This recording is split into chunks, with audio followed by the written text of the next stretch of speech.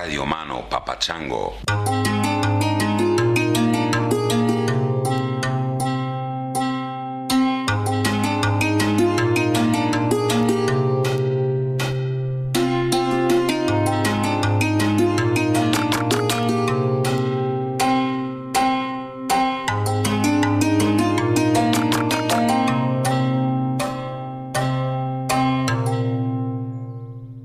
Hey everybody, welcome to another edition of Tangentially Speaking. This is your host, Chris.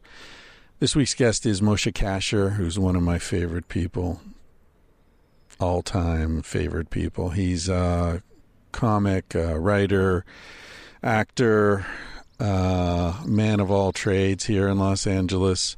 Today we talk about his life before he became a famous big shot, though. We talk a lot about the travails of growing up in Oakland, the child of two deaf parents, which was interesting, to say the least, and some of the anger that he had as a young guy, as an adolescent particularly, that led into issues with drugs and alcohol and the police and so on and so forth, the sorts of things that you can imagine might befall a young, angry guy in Oakland.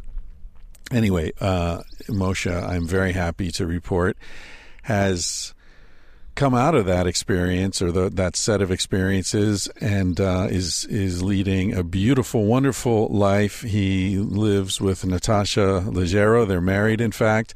Another well-known comic actor, writer here in L.A. They've done TV shows together. He's got a new show coming out soon, which he talks about in the podcast. I still don't have Wi-Fi, so I can't look these things up and tell you now, check out this link and that link. So you'll have to go to my webpage and look at it. They say I'll have Wi-Fi again tomorrow, but who knows? I'm actually standing in my driveway recording this because I have a friend who's sleeping off a long flight from the Philippines in the house right now, so I don't want to bother her. And she's just flown in this morning and flying out later, so she's catching a nap. And so I'm out here with the birds, if you can hear them singing. It's beautiful. I love this place. Anyway, Moshe Kasher, what's going on in my life? I've got the van, as I reported recently. Oliver at Yorks and Lanks Automotive down in Chatsworth, California. Oliver is helping me out with the van. To be more accurate, I'm helping Oliver with the van since he knows what he's doing and I don't. So I find myself standing around with a beer in my hand while he does a lot of the work, which I don't know. I have good karma in that sense. It seems that people come out of the woodwork to help me out, and they seem happy to have me standing around with a beer in my hand. So that's what I do. That seems to be my destiny, to be the guy standing around with a beer in his hand. So I try to fulfill my destiny as best I can. Anyway, Oliver's helping with the van. We've got the under the bed, we've got storage areas all framed in. We are buying redwood panels to do the roof in the morning. Tomorrow we're gonna insulate it and put this really nice redwood paneling in there. And we're gonna do. I've got a marine hatch that'll go over the bed, so I can lie in the bed and watch the stars and the clouds scuttle on by. Also, I can sort of, if I've got someone sitting back there in the bed, they can stick their head out with some binoculars and we can drive through the desert like a fucking tank commander. And what else? I got a vent fan going in this weekend or maybe next. Had some problems with the delivery. What else is going on? I'm going to put in a very simple kitchen, basically just I'm going to try to find a nice old piece of wood to put down as like a bar top, and we'll cut a sinkhole in it and we've got a water pump, so we'll have the water coming in, and then I'll just have like a catch tank below it that I can just dump out the door when it gets full. And what else? I think that's about it. A little LED lighting, and we'll be good to go. Got some curtains over the windows so we can, have some stealth camping going on, and that's about it. And I'll be coming out into America pretty soon. I figure maybe June, hit the road, I don't know if it's going to be one long trip or several shorter trips. I'm not sure. We'll see how that pans out. But I've gotten some emails from some of you suggesting guests, people in your town that you know. I've gotten a lot of emails from people inviting me to park in the driveway and use the shower, and you'll show me around your town. So I really appreciate that. Those are all going into a big Google map that I'm putting together. So if I come anywhere near you, I'll try to make a detour and come say hello. Maybe we'll do some live podcast recordings along the way. That could be fun. So if any of you out there listening to this are like, fuck yeah, dude, I work in the theater, we can line it up and, get a discount or whatever. Doesn't need a discount if we sell tickets or whatever. If something occurs to you that sounds good, that makes sense, drop me a line. And Natasha will check it out, and we'll add it to the planning files. And so that's about it on that front. I'm chipping away at Civilized to Death. I hope to have a finished manuscript into my editor before I head out on the road. That'll make it a lot easier for me to enjoy being on the road without having that hanging over me. Yeah, that's it. I'm just chilling and having fun, enjoying the spring. Probably not much else to report to you at the moment. If something comes up, I'll be sure to tell you about it. I've seen some interesting movies recently. I watched Almost Famous again, which I hadn't seen for years. That's a wonderful film. If you haven't seen that, definitely worth checking out. I think I mentioned recently that I'd seen How to Make Money Selling Drugs, or How to Be Successful Selling Drugs. It's a documentary about the drug situation in America. Again, without Wi-Fi, see, this is the problem. You're seeing how my brain actually works now. See, normally when I've got Wi-Fi and I'm recording this sort of thing, I would have stopped it when I realized that I didn't remember the name of the movie I wanted to recommend to you. See, this is behind the scenes shit here.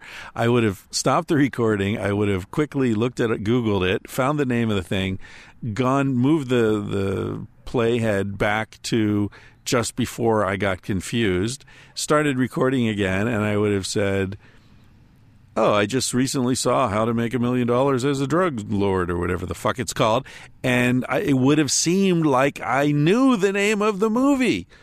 Whereas, in fact, I have no fucking clue. Well, I have a clue, but not much of a clue what the movie's called.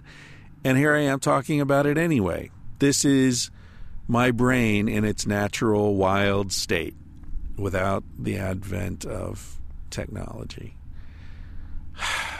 Yeah. It's pretty pathetic. And there's a motorcycle going by. Yeah. Anyway, that's it for me. That's enough of my exciting news. I will check in with you again when I have Wi-Fi, and I'll sound just as smart as I used to. But those of you who have seen behind the curtain know that there's just this sad little man back here who isn't really as clued in as he pretends to be. All right, enough revelation, enough nudity for today. Hope you enjoy this podcast. Moshe Kasher is one of my favorite guys. He's wonderful. And I walked away from this conversation with that feeling that I get sometimes where you're just like, fuck, it's so cool that people open up their hearts so readily sometimes and just show you what's real, what their life is actually about, where they actually came from, and it's sort of a behind the scenes look at Moshe and his life as well. So that's it. Thanks for all your support. Those of you who support through Patreon, that is very helpful. Gives me a monthly budget. I know exactly what's coming through. Those of you who buy stuff on Amazon through the website, that's fantastic. It sort of goes up and down. Never know where that's going to go, but it's always a wonderful thing. And and those of you who support by telling your friends, spreading the word, reviewing the podcast on iTunes, etc. It's all helpful and all wonderful, and glad to be here with you. I'm going to play you out with a little ditty by Z-Trip and Lateef from their record Ahead of the Curve. It's called Time. Those of you who have smoked marijuana will recognize that they're sampling Pink Floyd's Dark Side of the Moon. Those of you who smoke marijuana and or dropped acid will certainly recognize that. Anyway, it takes you to some interesting places. It's very brief and very funky. So this is Time by Z-Trip and Lateef. Hope you're having a good week wherever you are, and I will catch you on the rebound.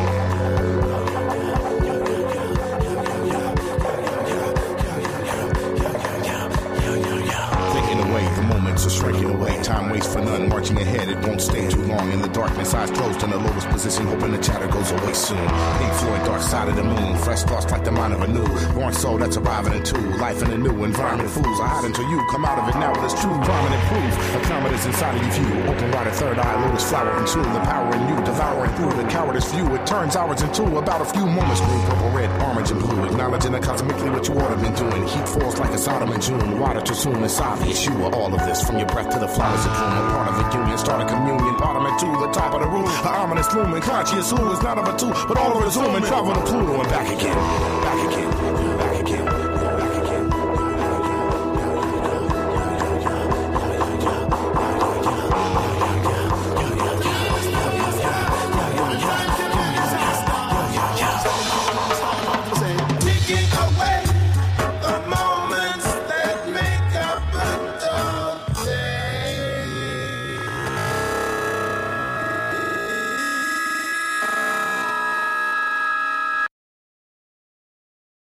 Places.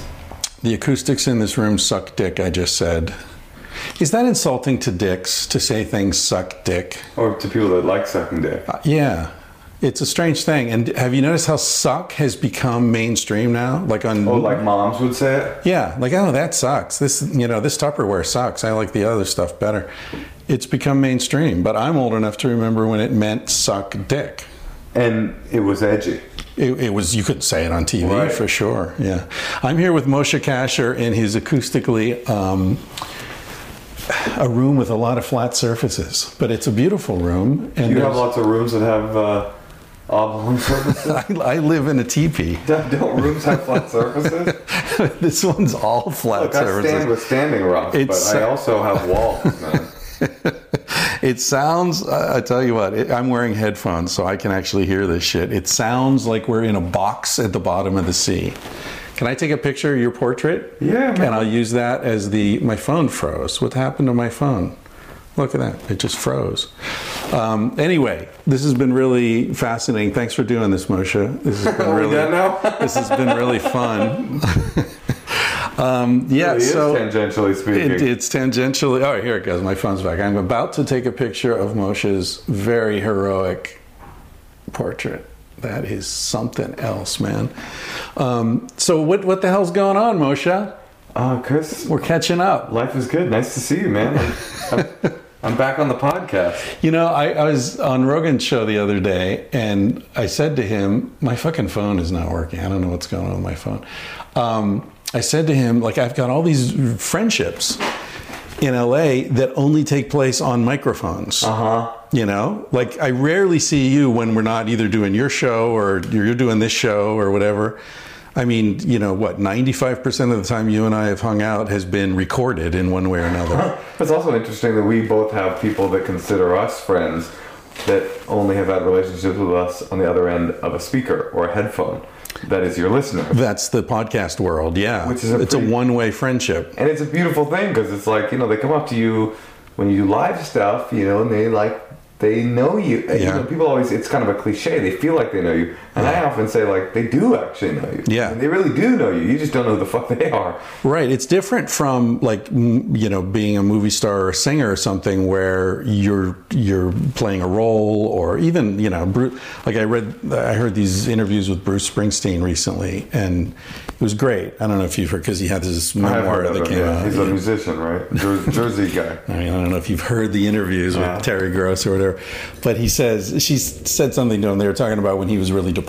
He went through a real rough period, and she was like, during that time, did you ever think of all the people who wish they were Bruce Springsteen, that they wish they were you, and here you are feeling bad? And he's like, look, Terry, lots of nights I wish I was Bruce Springsteen. I wish I was that guy on stage, And that's what is funny about success, and the perception of success from the outside is like, it's like that, like it's turtles all the way down. It's like it's you all the way up. Right. It's like no matter what iteration of success or best-selling writer or comedian with your own show, you're still just the same mess of humanity that you always were.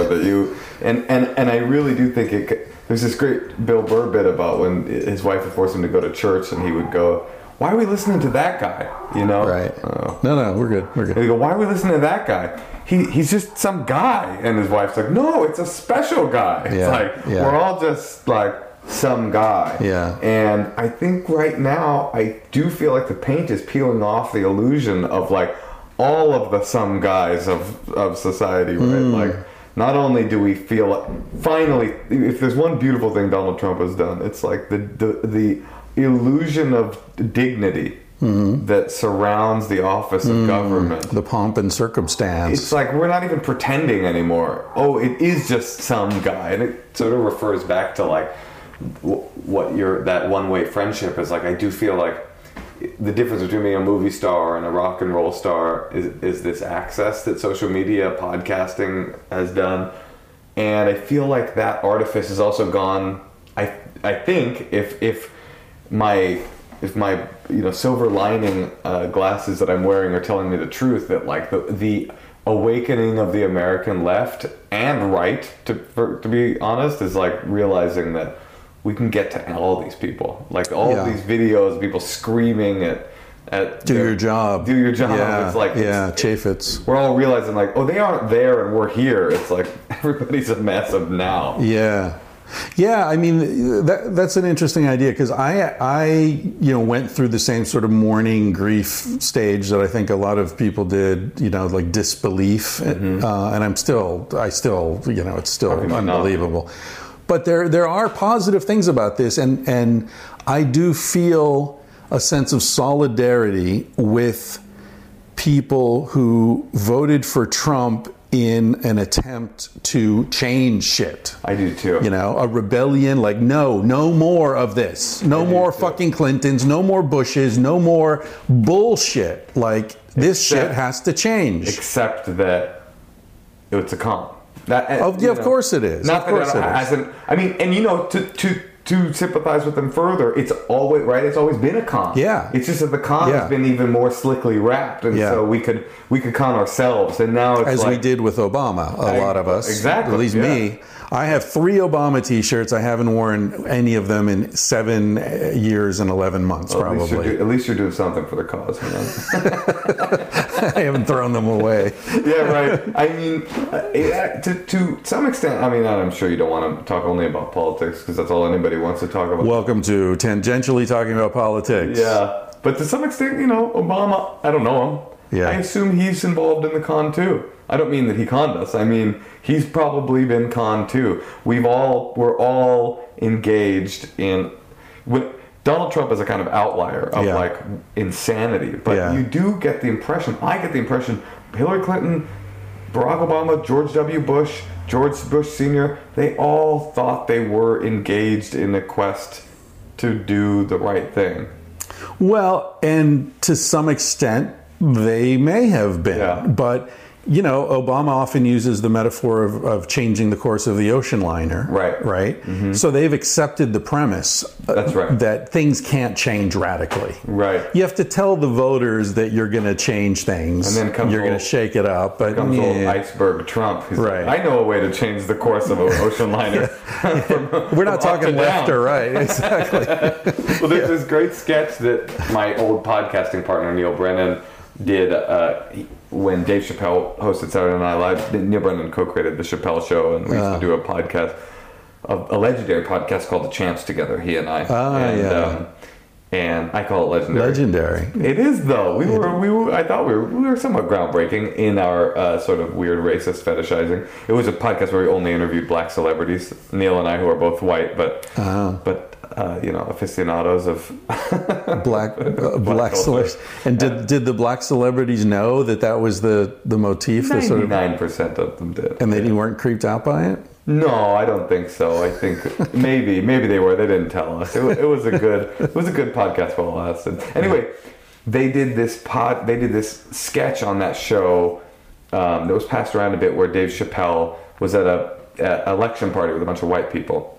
I saw that. Yeah. And it was great. It was funny on its face, but when I was talking to Neil about it, I was like, it's actually a very deep, seriously deep magic and philosophy and metaphor in that sketch, which is just like all these white people are looking at the election results ticking up and screaming like, this is the worst thing that has ever happened in America. And then Chris Rock and Dave Chappelle are in the sketch, and they're both looking at each other like, oh, is it now? Yeah, really. Because there is something about living in a society that has always felt false and phony, and like the paint peeled a long time ago, I think, for black Americans and a lot of people of color, in a way that even those white people who are politically progressive and think of themselves as aware and awake you still reap all the benefits of privilege, so you get to go like, we put some new paint on, you know what I mean? Yeah. So that idea of like, it's bullshit, but it's our bullshit. That's right. Yeah.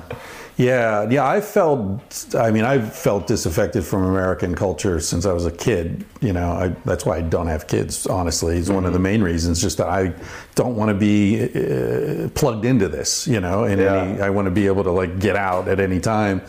But wait, so you mean that it's not that it's not the altruism of non-childbearing in that I don't want to bring another innocent creature into this. No, it's purely mess. selfish. I don't want to be anchored by some mess. Right. I don't want someone I love. I don't want to have to choose between buying $100 pair of Air Jordans for someone I love, and making them suffer because I know it's bullshit and I don't want to engage in. I don't want to be that guy either way, Right. And also, like, I never wanted to live my life in terms of, make sure I have a steady income and a pension, and, I want to be able to fucking leave and quit. And, like, I always wanted that freedom, and you can't really have that freedom if you have kids. So you were also one of these people that does leave and quit. Yeah, I've left and quit a lot. But in a good way. A lot of these people, you see people like, it's like that line in When Harry Met Sally, like, all we wanted to do was, be able to fly off to Paris at a moment's notice or make love on the kitchen floor. And it's like,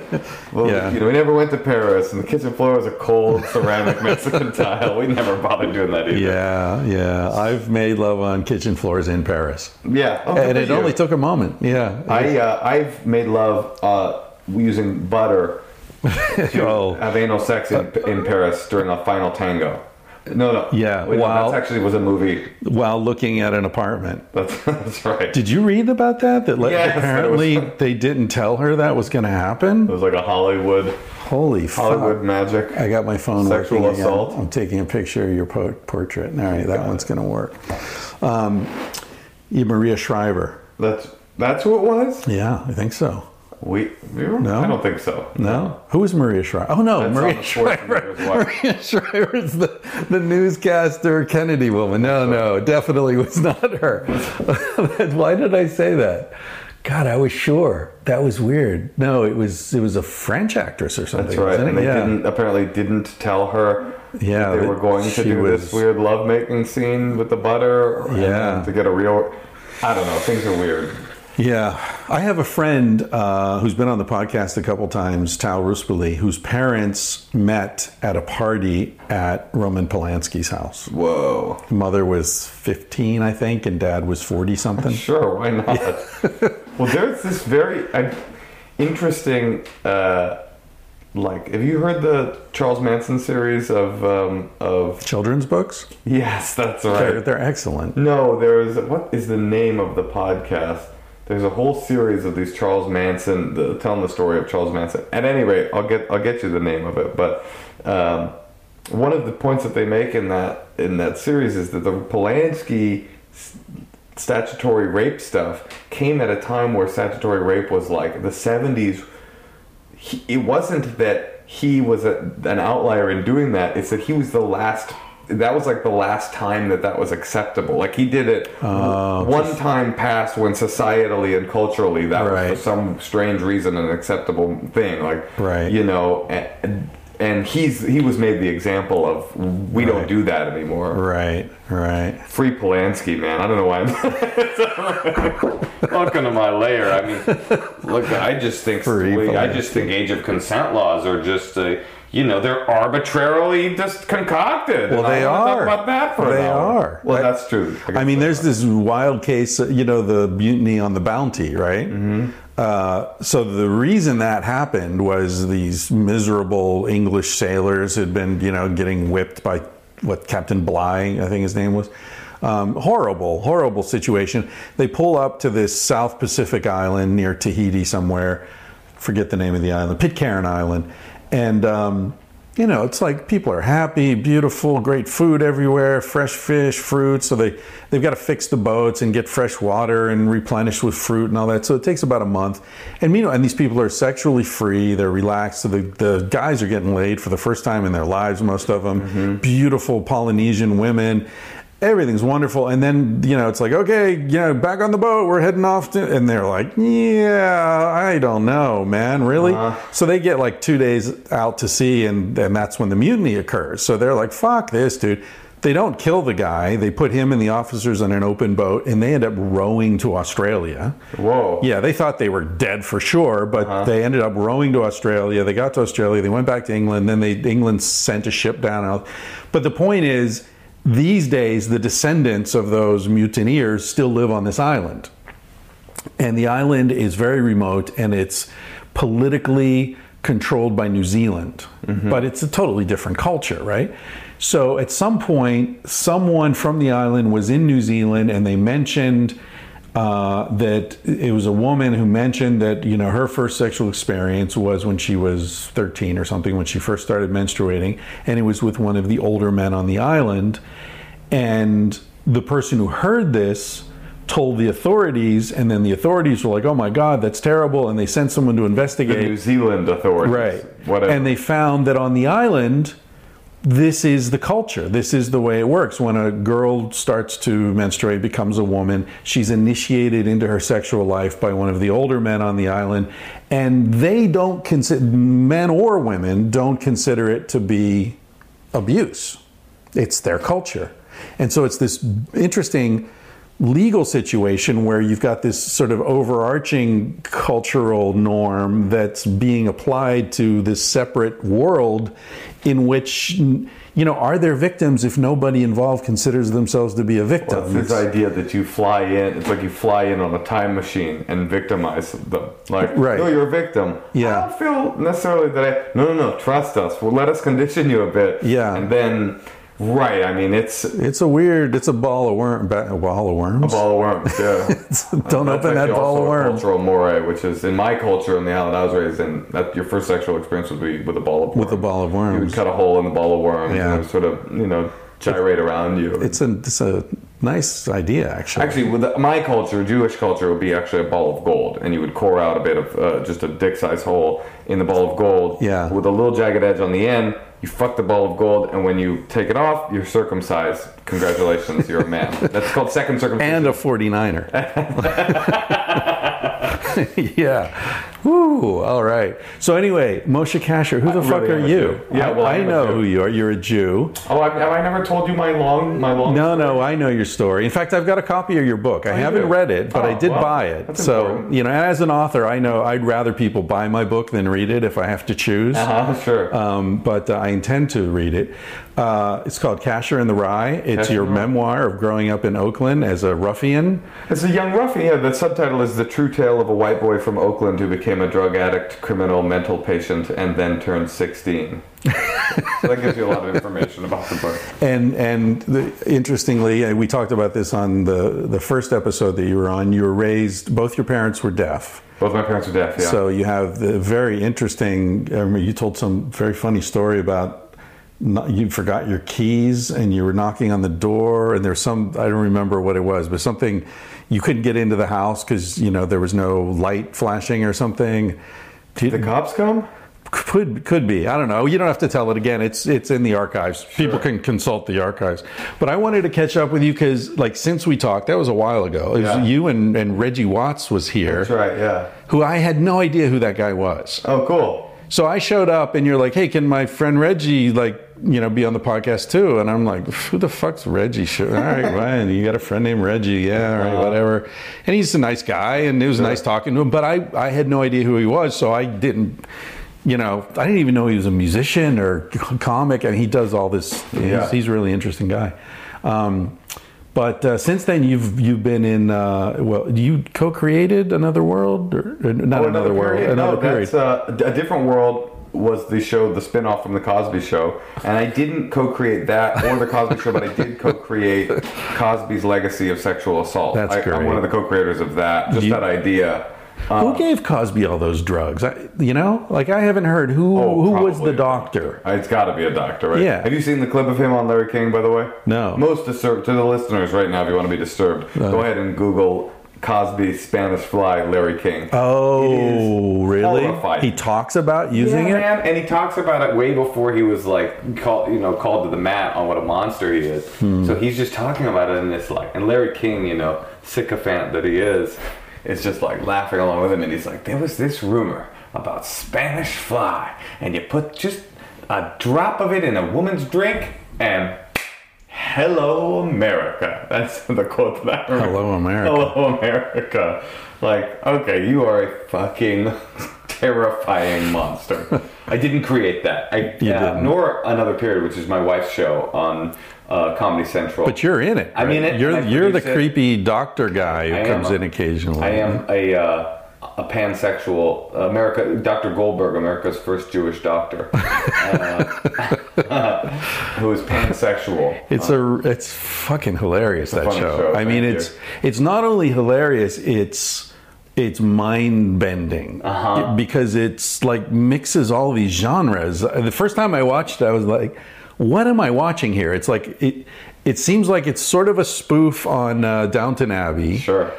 But it's also like a reality show or a music video or It's like if the Kardashians lived at Downton Abbey. That's the easiest way to describe it. I've never seen the Kardashian show, but Good for you. Yeah. But I produced that show and wrote on it for many seasons, and they're now filming their third season, and I'm doing some acting on it. But the main thing I'm working on now is my own show on Comedy Central, which is premieres April 18th. It's a talk show called Problematic. Which will be, I'm super excited about. Wow, cool. It's kind of like a Phil Donahue you've been on my podcast a bunch. It's sort of like the logical iteration of the podcast, but it's basically like a comedic Phil Donahue for the internet generation. Right. So, we're kind of like talking about a topic at a time, having some real conversations, kind of like what you do here, but with, a little heightened comedy, but... Right. And are you going to have like a panel of comics, or just you and the guest, or how's that going to work? It'll be like a guest expert like you kind of a thing if we were talking about, like, let's say polyamory. I'll do it, Moshe. Yeah. I'll do it. Thank you for inviting me to be your first guest. I'm so honored. I'm so honored. Forget about you. You're one of the best conversationalists I know. But that's the idea, is to put like sort of conversation back into talk, not like people plugging their projects, but to have actual substantive conversations. And so good. Well, I think there's definitely a market for that. I mean, the podcast market is looking for that. Exactly. It's like that Tommy Lauren, Trevor Noah conversation on The Daily Show. It's like everybody was passing it around because everybody was like, oh my God, can you believe it? Yeah, there was a conversation. 2 human beings talking about real shit. Now it's like the dinner party conversations have been replaced by your grandfather calling a Black Lives Matter activist a snowflake on your Facebook wall. You know what I mean? It's like no one's talking. Everybody's just screaming from across information firewalls. So I think to the degree, I'm super excited about this show because I feel like if we succeed, it'll be through having real conversations, which is what you do and what Rogan does. I mean, Rogan's a bit more of a libertarian or right-leaning thinker. He's not a right-leaning thinker, but more than me, maybe. But he has people on his show that he doesn't agree with. And it's like that very notion, and I'm sure you do too on your... I don't really. No, I mean... Did you see Alex Jones on Rogan's show recently? I haven't listened to it yet. I want to. Man, he's a tough person intense. But I watched Milo Yiannopoulos on Rogan. Oh, I haven't seen that. It's good because it's like the idea that Rogan is into, clearly, of having people on the show whose ideas you find odious, has become a kind of an anathema to the American left, and I hate that because isn't free speech and the free exchange of ideas supposed to be our thing? Right? Isn't that the thing we're supposed to fight for? Isn't that the beauty of the ACLU is that they are fighting for the Klansmen as well as for the freedom of NAACP? fucking speech, man. Yeah. So, I am excited to have real conversations even when I don't necessarily... So you're going to have contentious guests as well? I certainly hope so. Oh, good. I panic because I know myself, like, when the left is mad at me, it makes me more uncomfortable than when the right is. Right, sure. I feel the same. It's like, hey, I thought you had my back. Instead, you're stabbing me. What the fuck? I had this really interesting experience when my special came out, my stand-up special. And I'm primarily a stand-up. I'm not a journalist, and I'm not a hyper-conversationalist. I'm mostly a comedian that can carry... But you're very socially engaged. I'm engaged You socially. pay a lot of attention. I do pay a lot of attention. I try really hard to do that. But, but my real skill set is comedy. So some of my jokes, I'm comedy first. I'm not like, let me make sure every joke is, is kind of woke tested and Mother Jones approved, you know? So... my special came out, and there was this website. I won't even dignify them by telling you the name of the website, but there's this website that basically would go, churn through pop culture and find things that people had said that was problematic, right? And they did this fucking 5-page hit piece on my special. I mean, breaking down every single joke. Like this thing he said. Well, this accent that he did was racist because he shouldn't have. And I was like, why are they coming after me this hard? Yeah. Because then I would go to the stub on another comedian who's much more famous than me and much more outrageous, much more hardcore than me. Open rape jokes and racist jokes. And I started to think about, I wonder why. And it really has informed me from ever since. Why did they come after me so hard? And I really do think it's because I present myself on stage as if I'm a political progressive, because that's how I think of myself. Whether that's hypocrisy or not, that is how I think of myself in that way. I'm from Oakland. I come from a deaf feminist activist, disability rights, deaf, disabled mother with a history of American Jewish Communist Party membership, and so I think of myself as this real leftist. So you should know better. Exactly. And yet I'm on stage making these dirty, vulgar jokes about fat girls, and I mean, I'm no Socrates. I'm a little vulgarian. And your wife's fat. That's right. Well, she's very small. But I used to very much I loved when I was a single man. That was a particular, I was very promiscuous, but a particular flavor that I enjoyed was very big girls. Really? I would love doing that. That's good. It would send me into a kind of horny tailspin that is unmatched. Tailspin? Ooh. Tailspin. So I really think, and I'm down to go there too, because we should talk about my ridiculous sex life. But because I'm sure listeners like that too. But I really do think it's because I rhymed with them, I looked like them, I smelled like them, that they were like, no, fuck you for not being really above board intellectually. Oh, dude, I've given talks where people have come up to me afterwards, Sex at Dawn talks, and I remember this couple came up to me in New York after I gave a talk, and they're like, hey, yeah, we just want to talk to you because you seem to be unaware of the fact that Dan Savage is our enemy. Yes. As LGBT people, because he said, that he didn't think they were bisexual men. And I'm like, dude, if you think Dan Savage is your enemy, like, you've got no allies. Yeah, I mean, Jesus Christ, are you fucking kidding me? Yeah, there is a thing that's happening. It's unbelievable. And it plays into the hands of the assholes. That's the problem. It plays into the hands of the right. All this backbiting, fractious. I mean, that's, talking about positive shit about Trump, that's one of the things that maybe it's so bad that people on the left are going, leave Moshe alone. We got to deal with this, Yeah, it's like when Smaug, the dragon, wakes up in The Hobbit. It's like, well, elves and dwarves aren't really supposed to. We don't like each other, but there's a fucking fire-breathing dragon coming towards the island. We'll get back to fighting each other later. Listen, I do want to hate you, but right now we've got to focus on this fucking dragon in front of us. I mean, yeah, exactly. Keep hate alive. There's this idea in the American left right now, and I think it is going away. I think that the cannibalization of the American left is sort of being laid waste by the ascendance of the American right. Yeah. But there is this idea, not only do you need to do you need to be intellectually homogenous, but if you're not, you are the enemy. So it's that idea. It's like,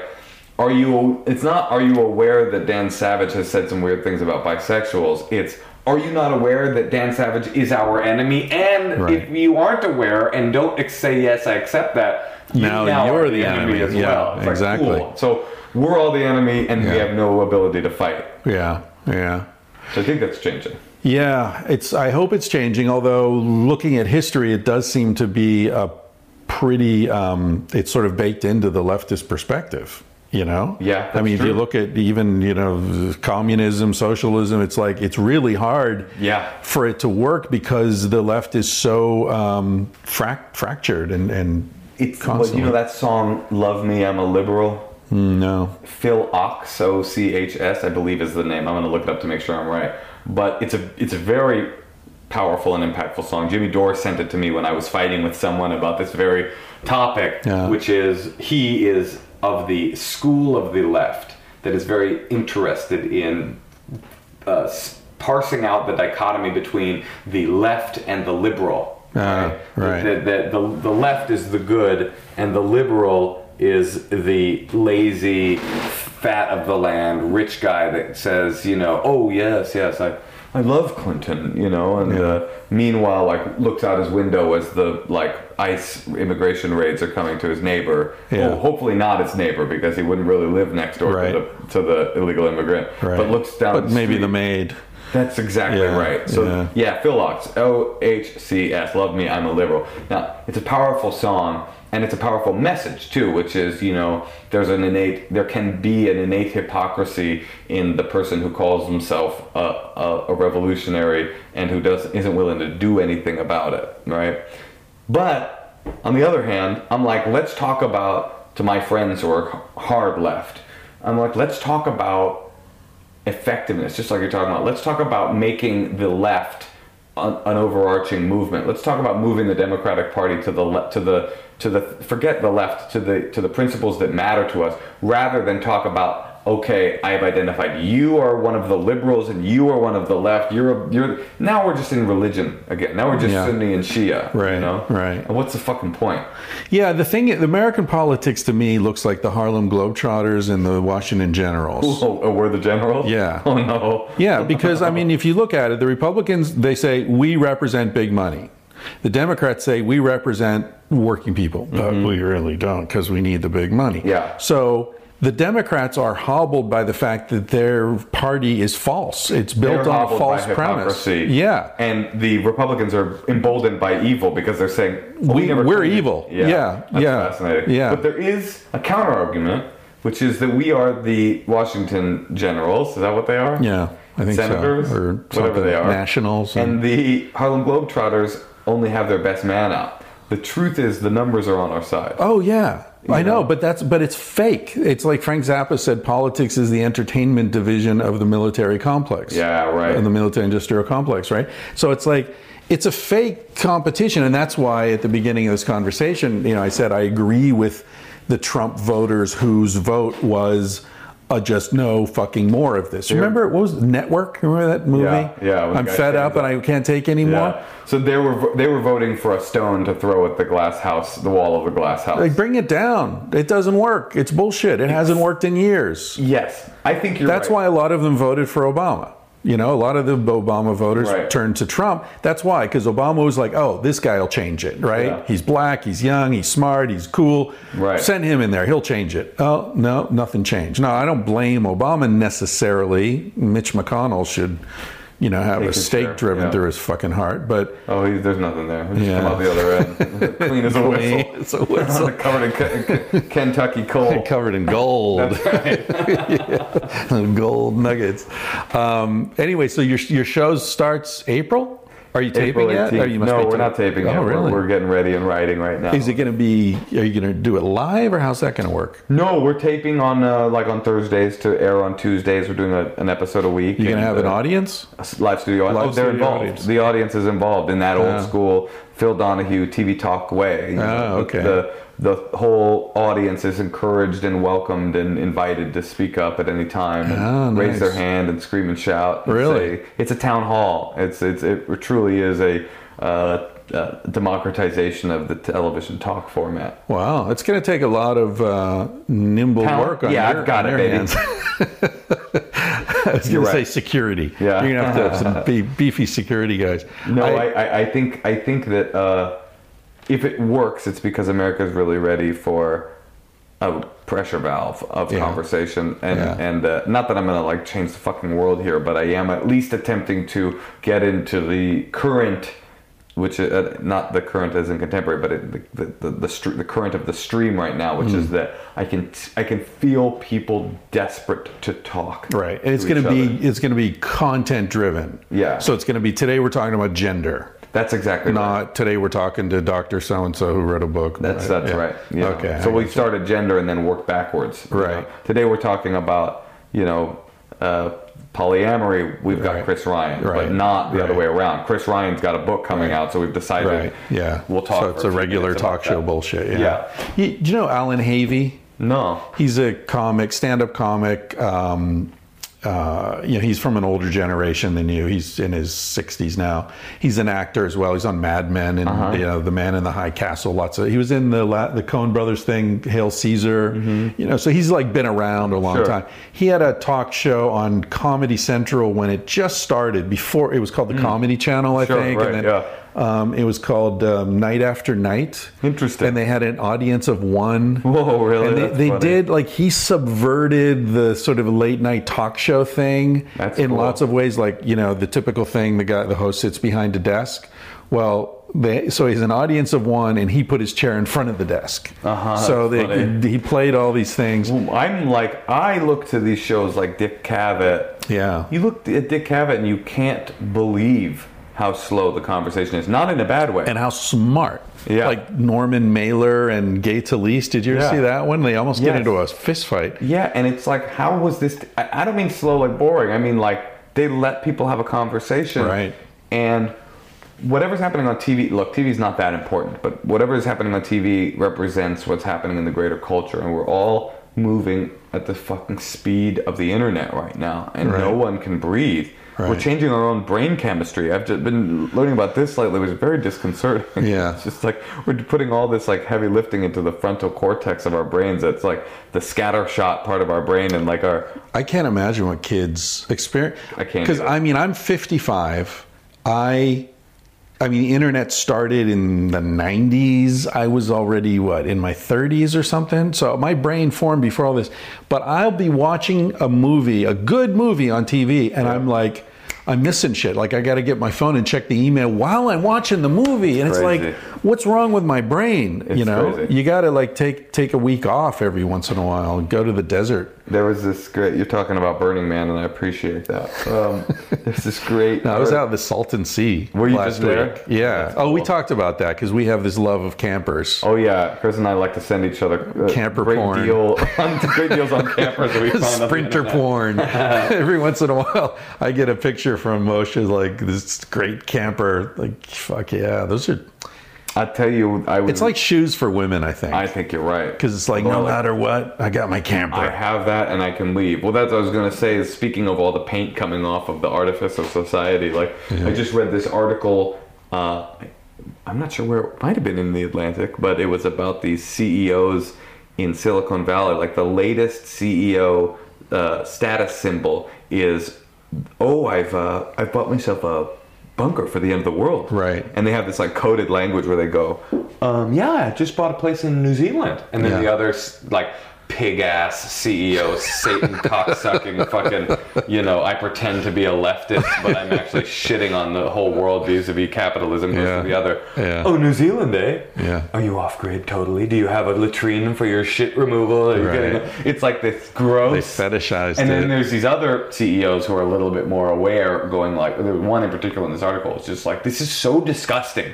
What we are saying essentially is we're hedging our bets because we are seeing that rather than if you really believe that the world is at risk of coming to an end and you are a billionaire, the right quote unquote right thing Stop to do, it! Yeah, throw all your money into stopping it, not like buying a cave for the end of the world so you can sit there and play Xbox until you turn 80 with some canned fucking cheese. But anyway, my point is I read that article and I agreed with the good boy CEO. Yeah. But I also, on the other hand, was a little bit going like, there's some parts But of I this would that like a camper. Maybe I should get a camper. But see, for me, a camper is just a modern hunter-gatherer thing. Right. It's how to be a hunter-gatherer in the modern world.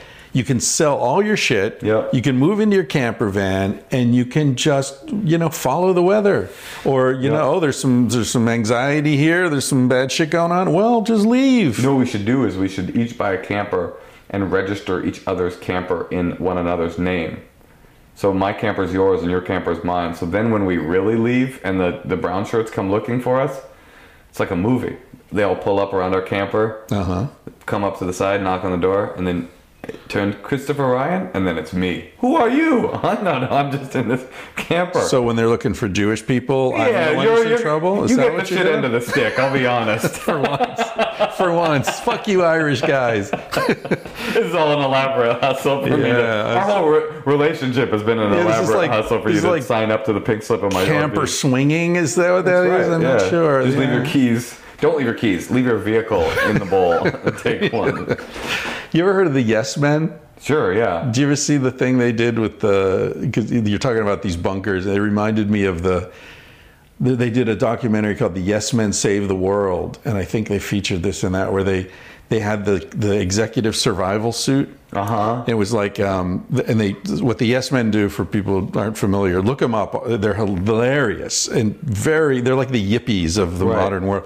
They do these like theater. The best thing, the most notorious thing, was when the guy pretended to be a spokesman for DuPont and went on BBC World News and apologized. It was the day that DuPont purchased what was the chemical company that had the Bhopal disaster in India? I remember like 20,000 people were killed. I forget the name of the chemical company, but DuPont had just bought that company, and this guy went on and said, we've just bought this company, and we feel, as now the owner, that we owe the people of Bhopal a huge apology, and we're going to set aside $200 million to build a state-of-the-art hospital, and we're going to treat people, and we're going to buy out their property, and we're going to relocate them, and it's 20 years too late, but they deserve it. And the guy from BBC was like, well, isn't your stock price going to take a hit? And he said, well, we imagine it'll take a temporary hit, but, we believe that, coming out as a socially responsible company will, in the long term, have a beneficial effect. Just like laid it all out. And it was all bullshit, right? What did DuPont do? DuPont then, their stock price dropped about 2%, which is, amazing. billions of dollars. And then they came out and like, we did not. This man has nothing to do with us. You know, We would never give money to the people. We would never do the right thing. Exactly. We're all about short-term profit. We are we do not do the right thing by our very nature. Yeah, we are a corporate entity, you know, a superorganism. But anyway, they did this thing with the survival suits. And essentially, it's like on these commercial fishing boats, they have a survival suit, which is if the boat's going down, you put this thing on, you zip it up, it has flotation devices in it and food and oxygen and whatever, and you can like float in the ocean. Real? That's real. Wow. But what they did was the same thing, but it's like if the end comes and you're in your office, you've got this suit that you can put on, and they demonstrate it, and it's like this big sort of like Michelin tire kind of looking thing, and it's got like protein bars, and it's like a big beach ball looking thing, so you can jump out your office window and you'll float down to the street level. And all these people are like, oh, that's a great idea. Yeah. Have you seen Jim Baker, the televangelist who sells the food? Alex Jones does it as well. He's still alive, Jim Baker? It's a different Jim Baker. It's not Jim and Tammy Faye. It's a new, I think his name's Jim Baker. If you look it up, I mean, it's like, it's the most evil thing you'll ever see in your life. Vic Berger, who is a really funny comedy editor, do you know who that is? Mm-hmm. He's a very funny comedy editor. He cuts these splices these moments together. He does all those like Trump with very awkward silences where Trump's like, you know, saying a very abstract thing and then laughing, and then there'll be a long silence. So anyway, he does these mashups of the Jim Baker food thing, and you've never seen anything so horrifyingly disgusting in your life, both physically and also metaphorically, because it's basically this Christian evangelist who is selling buckets, tubs of food powder for the end of the world. Christ is coming, you know, and the world will end. And you will need to feed yourself in the interim while I don't know what Christ deals with awaiting the bureaucracy. ascension. Yeah, he's here, but he's like he hasn't gotten to Iowa yet. Yeah. And you know, so for now you're going to have to deal with like just some of that time. Have you ever heard of the harrowing of hell? I just love when the great spiritual concepts of the world get mired by like logical detail. You know, and the harrowing of hell is one of these first.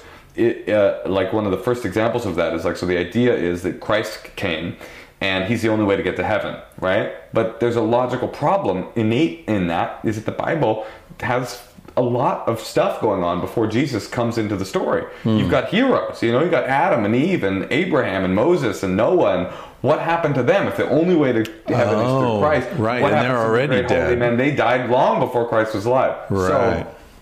So you will be gratified to know that the answer, at least for some people, at least for the Catholics, was not the simple, oh, well, they went to heaven because that's really, they went to heaven. Yeah. And nice people go to heaven. No.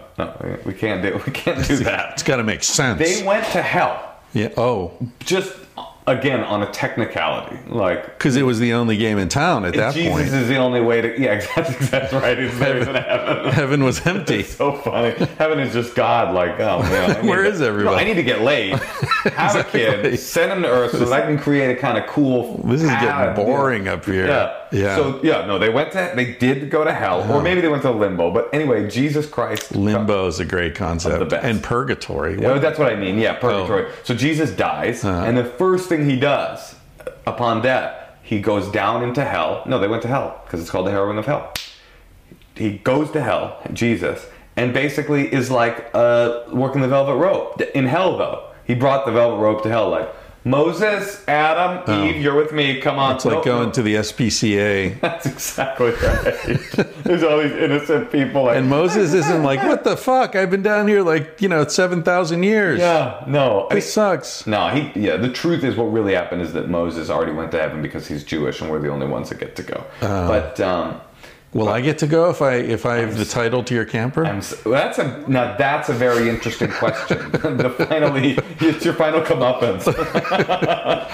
God's like, oh, there's wow. I actually have a joke about that can tie in both this topic and Age of Consent. I don't know who tells this joke. It might just be a street joke, but there's this funny joke about Age of Consent and laws and the arbitrary nature of such, which is that this guy dies, he goes to heaven. and St. Peter or whoever is there, and or no, he dies and he goes to hell, right? And the gates of hell guy is like, yeah, come on in. And he's like, what do you mean? Why am I going to hell? I was such a good guy. And he's like, you sinned? No, I did all this good stuff. I did charity work. What about all that underage sex? Like, no. They were all 18. You go, oh, I'm sorry, it was 19. It's like basically the complete and like concocted nature. They were all 18. Yeah, sorry, no, it's 19. It's 19. Anyway, hell, heaven, harrowing. 18-year-olds. I wanted to tell you something about comedy and subversion. Speaking of the Yes Men, and speaking of the other earlier topic we were on, I was reading this book. I've been reading this book called "This Is an Uprising" by Paul Engler. About the history of nonviolent revolution in times of political unrest, and he makes a really interesting case for why nonviolence is the right thing to do, not because it's the right thing to do. You can believe that or not, but because it is the most effective thing to do. In that the best way for us to win this culture war is to be nonviolent, not because we think violence is wrong. You can think that or not. But because the most effective way to topple a government is to allow them to reveal their cruelty and absurdity. And one of the most interesting chapters in the book is about this group in Yugoslavia who brought down the Milosevic regime. And one of the biggest tactics that they use a lot of different tactics, and there was a lot of complicated things that one needs to do in order to be an effective resistance movement, some of which we're doing right now, which is taking the moment of great momentum and moving it into a sort of multifaceted attack, so you don't just want to do marches, you also want to do the ACLU and stage sit-ins, and you want to do a number of different things so that the enemy can't see you coming. But one of the things that was really interesting about this Yugoslavian group is comedy is very powerful in these particular instances where you have a regime that is trying to assert itself as this kind of nightmarish,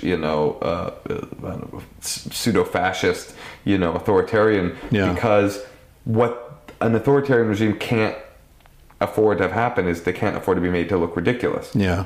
So comedy is very effective in that because when you make fun of it, like there's an example in the book where Milosevic's regime had announced that it was going to unveil this big bridge over the Danube, and they hadn't gotten their shit together to build the bridge to its full majesty.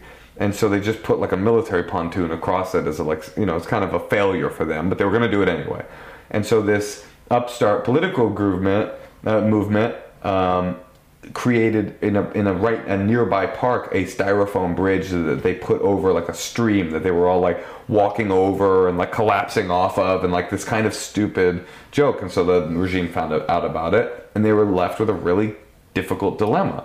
Do we go in guns blazing and arrest a bunch of people for walking on a styrofoam bridge, thus making them look completely ridiculous, or do they allow them to make fun of their bridge, thus making them look ridiculous? They have no good option, and in that way I'm hopeful that the left will be able to utilize its comedic superiority.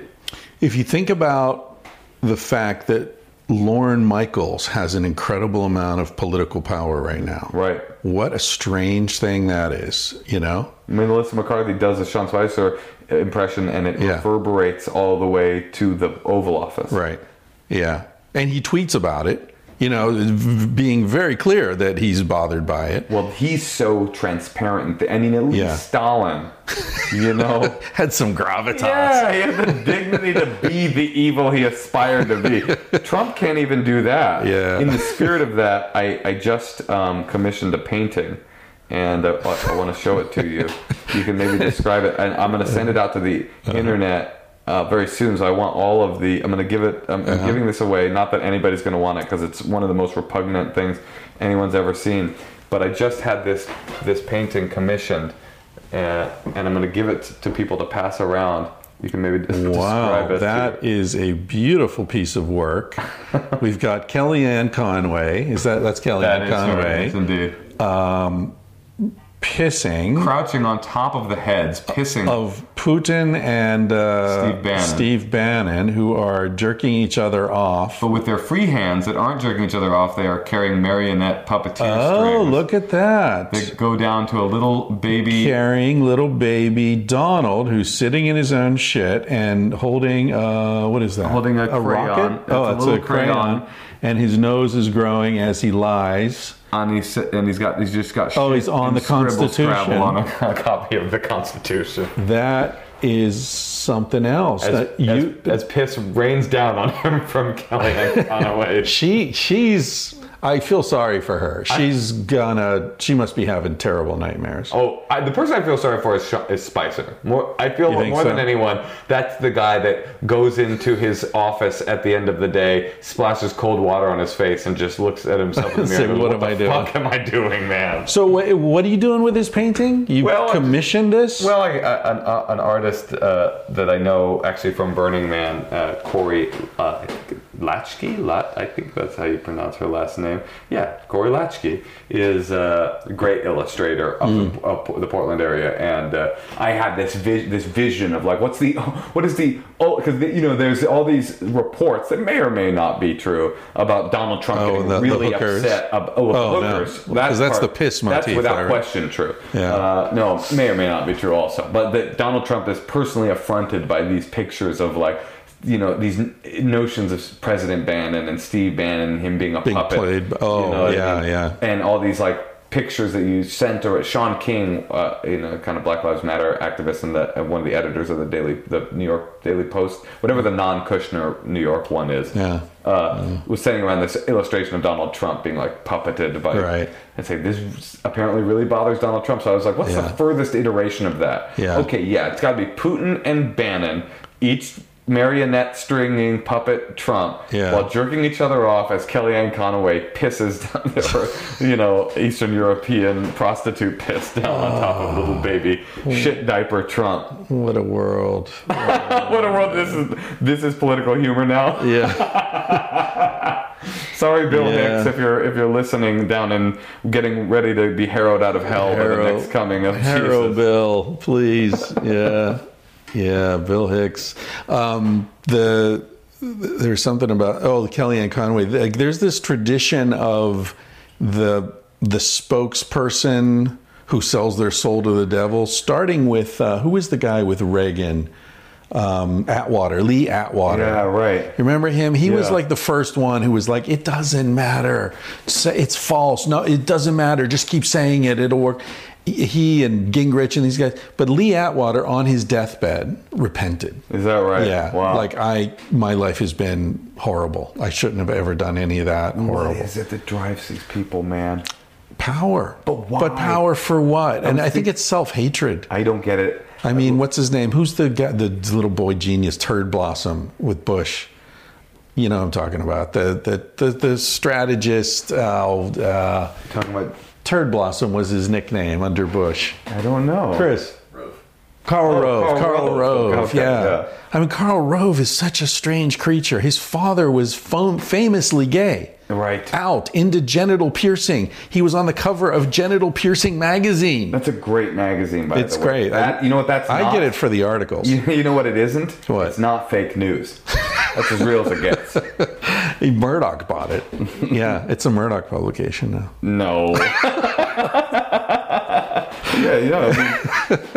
I had you. I had you on the hook. At least the neocons, though, again, like Stalin, at least the neocons believed in something. Yeah. You get the impression that these dudes, it's just like, I don't know. Bannon believes in something. I don't know what these other people are about. They're all so damaged. I've got this sort of grand unified field theory of civilization, which is that, with some exceptions, of course, certainly in the arts, there are exceptions, but in terms of politics and the military and money and that kind of stuff, the people who are very successful and therefore become role models are warped, distorted, sick people. You mean the leaders of the world? Right. On every level. There have been studies showing the proportion of psychopaths among, extremely successful Wall Street executives and, so forth is much higher than general population. it makes sense. Otherwise, why are you going to work 16-hour days? If you got your shit together, you make your $100,000 a year, whatever, and you kick back and you go to the Bahamas with your girlfriend or your wife or both, and you have a good time. But you're one of those people, though. What? No, I'm not. No, are you kidding? We both are. I'm lazy as shit, dude. But you are a man, as am I, who has made a decision with your life to like be at the top of the attention pyramid. No, see, that's the thing. I fell into it. I slipped and fell, and here I am. I didn't mean that as an attack either. No. It's who I am, it's a legitimate thing. And that's why I said in the arts it isn't necessarily the same. Although, I was talking to this guy yesterday, and who's, an actor and a comedian and all that. And I said, so what did it for you? And he was like, well, look, when I was a kid, it was be seen and not heard. Mm-hmm. I got no attention from adults. And then one day there was this school play and I played something or other, and suddenly all these adults were looking at me and laughing and rubbing me on the head. And that's when I knew I had to be in entertainment. And that's it. My whole life was like, I want attention, I need it. That's a declaration of a certain hunger, vulnerability, need, whatever. You don't think you have it? I don't. No. Why do you do a podcast? Because what else am I going to do? I haven't had a job since the fucking 90s. Yeah, I know. If you looked at my CV, it's like, oh, I won a porn award and I taught hookers how to speak English, and it's like I have no fucking skills. I wrote one book that by pure luck became this crazy bestseller. I haven't been able to get it together to finish the second book in 7 years. I mean, I'm a disaster, dude. That's my favorite disaster. And that's the best thing about me. No, I lack ambition. If I had any ambition, I'd have 3 books out by now. Yeah. I'd be rolling in money. I'd, be on a TV show. I know what you're saying, though. I can't get around to it. There is something about those people who are hyper ambitious, who it's like, what are you doing this for? Even in my field, in comedy. What's the hole you're trying to fill? Yeah. With the money, with the attention, with the pussy, with whatever it is that drives you. I remember being so grateful the day that I realized I heard about this peer of mine who got, by the way, I'm a victim of my own ego as much as the next man. Mm-hmm. But I heard about this peer of mine who got this opportunity on this network to do the show. Yeah. And I remember thinking to myself, oh, I wouldn't do that show. I'd rather fail than be the guy that got that show. And it was like I was so grateful for that feeling, because I was like, that means I'm not a phony person. That means I, at least on some level, like have a thing that I'm trying to do. I care more. And are you 100% sure that if you actually got the offer, you'd refuse it? I do believe no, but I'm up there. It's at a 70-80%. Pretty sure. No, I mean, if you paid me enough, right? Yeah. I mean, that's what's funny, and that's what's so weird. Back to what we were saying about like Obama and everybody else being conned by their own con. It's like I got a lot of ethics and principles that I live by, but if you throw money at it, the principles become harder to pay attention to. That's the thing. What was the Ricky Gervais show where the guy, I don't think it was Extras, or maybe it was one of the later seasons of Extras, or did he have another show? But the guy became, I think it may have been Extras, where he's an extra and then he gets his own show. Uh-huh. And it's just this horrible show with like a catchphrase that he has to do all the time. And that people are asking him to do it in public, but now he's making lots of money. And like the guys he used to work with all hate him, and he resents it. And then there's this famous scene where he's hanging out at this party and he meets David Bowie. Oh, great. Do you remember that? Totally. And Bowie like does this sad little fat man, Yes. Yeah, totally. It's so fucking great. Well, I tell you, when I started comedy, I mean, I don't know if this is to my credit or not, but it's the truth. I had no notion that comedy was connected to show business. Like, I didn't even make that connection until 2 or 3 years into comedy. So you thought it was all just stand-up, was sealed off somehow? I was just like, I'm going to an open mic. It didn't occur to me that there was a lineage that included, Robin Williams. That's like That's how he got there. yes, it's somehow what I'm doing here in San Francisco Right. at an open mic in a fucking laundromat on a Thursday night, doing, waiting around for 3 hours to perform in front of the same 12 comedians I've seen perform. It somehow has a through line to like my own show on Comedy Central. Fucking Like, did though. It did. Holy And- shit! But you didn't know. Was it therapy for you? Why were you doing it? I don't know what it was about. I've always been a creative person, and I was always searching for my kind of way in that world. I was always a writer. I always considered myself a writer. Even when I was a little kid, I used to write stories in school where I would take all the characters in the class and I would like make fun of them all, and to the delight of 75% of them. Yeah. Not to the ones that I made fun of, but Yeah. and then I was doing acting, and I was kind of just like, I just loved enjoying I think I'm like you in that way. I really loved pleasure. Right. And I did raves for a long time. That took up a lot of my life. And Right. I did, when I was young, this is all very young. It's not a lot of my life, but a lot of my young life. I wasn't fueled by passion. I was fueled by a good feeling. And so I was a big time rave guy, rave promoter, DJ. And then I really got into AA for a long time. It was I would say it was a religious, a religious fervor that I was in AA for such a long time, with a kind of zeal that you only see in really religious people. Yeah. And then I finally found this weird amalgam of I was studying acting, and then I started doing playwriting in community college. And then my friend Chelsea Peretti, who's a very successful, famous comic, who I grew up with. Oh, you grew up with her? I grew up with her in Oakland. Yeah. Ah. She was doing comedy when I went to New York on this trip, this vacation to New York. She was doing stand-up, and I was doing playwriting, and I was doing acting, and she was doing stand-up, and she brought me to an open mic that she was doing, or maybe it was a better than an open mic, and I looked at her and was like, this could be the kind of mixture of the two things, performing and writing. And so then she was coming to San Francisco that summer, and I said to her, I will write 5 minutes of material, and by the time you get to San Francisco, I'll have 5 minutes, and maybe you can take me to an open mic. Yeah. She did. We went, and then, like I said, the rest is a career. Wow. And now my CV looks like big gaps. Yeah. No, but your CV at least it's going in a direction. That's you true. know, it's and now you're on the boat. You're good. I'm on the liner that is sinking. The Trump is changing the direction of. What really sucks is that little monologue that you just did there is the perfect beginning to this podcast. Well, you can edit. But then we didn't talk about those things. But all those things like that, I would love to talk to you about that AA stuff. I'd love to talk to you about your early career, all that. But I know I showed up late, and I know you got something happening. So just tell me. We can go till we're done, but we'll never be done. That's true. It's like Yeats said: a poem is never finished; it's merely abandoned. I was just going to quote Yeats. That was what I was going to do. That's how I try to end. That's what I do.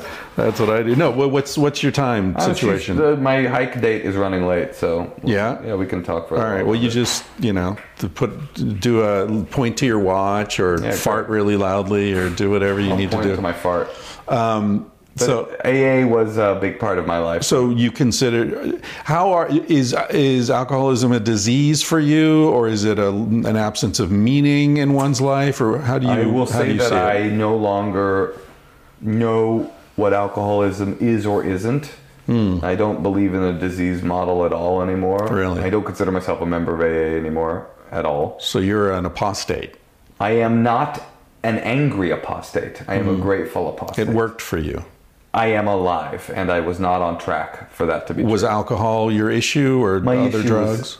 I truly believe at this point, with my hindsight of my age, that my issue was adolescence, or extreme adolescence. Were you angry? I was an extreme angry case of I was diagnosed with oppositional defiant disorder and conduct disorder and depression and ADD, and I had a lot of diagnoses. I was on a lot of medication, and I was on a lot of drugs. It's not true that I had a problem with drugs, but if you looked at me at that age, your first thought wouldn't be, whoa, what a drug addicted child. I would have thought that you would have thought that because of the years of conditioning in AA, but really you as a man looking at me as a boy would have thought this is just a really fucked up kid. And so I found my way. What fucked you up? if you I know. don't know. You know, my mother was deaf. My father was a Orthodox Jew. My mother was an atheist, hippie, and I was raised between those two How worlds. the fuck did they get together? They were not my father was not religious when they got together and they split. And as my parents split, my dad got more religious. And by the time he won visitation rights to see me, he was living as a really ultra Orthodox Jew. So it was an angry separation. They had a terrible separation. And so I would spend 6 weeks a year a pretend Orthodox Jew in New York with a deaf dad who barely knew what was going on in Orthodox Judaism himself because of the information gap, because he was deaf. He was a smart guy, but he just, there's a lot to barrier to entry for sure. That's one of the biggest issues with Orthodox Judaism is there's an extreme linguistic barrier to entry. So it's a wonder that people ever become Orthodox Jews, because it's it's hard to even figure out what's going on.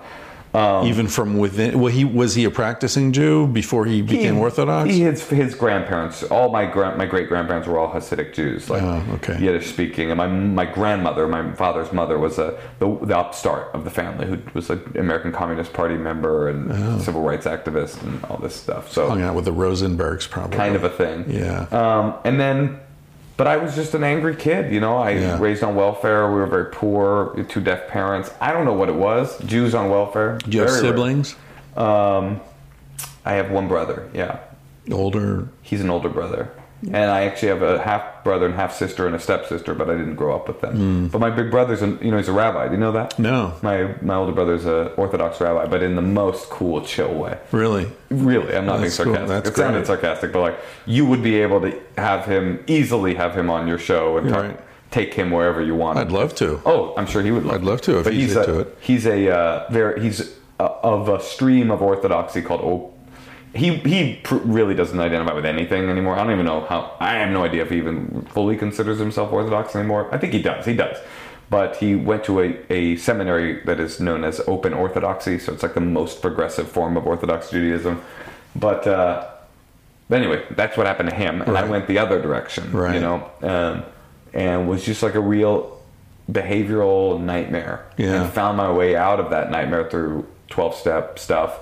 Brainwashing, probably. How old were you when you entered it? 15. Oh, really? Yeah, like a kid. Through court order? Or? Through rehab, yeah. I went to rehab when I was 13 and 14 and 15. I went to a bunch of different rehabs. And that, when I hear about 13, 14-year-olds with drug problems, I kind of feel like it's redundant. Yeah. Because 13, 14, you're already hallucinating. I know. I often say when I talk about taking acid at that age, which I did a lot, it's it's so funny to take mind-expanding drugs at an age where you have no mind upon which to expand. It's or it's already expanding so rapidly, naturally. I mean, I was in a mystical state until I still am, I guess. But I mean, I sort of. What I've been doing with hallucinogens is trying to maintain the mystical state that I was in naturally through my teenage years, and childhood. I've been thinking a lot about how slow time is when you're young and how fast it is when you get older, and maybe psychedelics are the way, because psychedelics have that quality of making time kind of feel endless, when you're having a bad trip, especially, 8 hours becomes an eternity, of your trip. And I miss psychedelics still, and I haven't done them in 2020. So you haven't done them as an adult since the AA thing? No. I'm not a member of AA. So that's a shame, because you didn't really experience them. I know. Because the whole point of hallucinogens, from my perspective, is to break down the normalcy. But you hadn't attained the normalcy yet. It's a different trajectory. I thought a lot about this when I was a more active member of AA. It's a very different trajectory, the adolescent who goes to AA and gets sober, than it is the adult.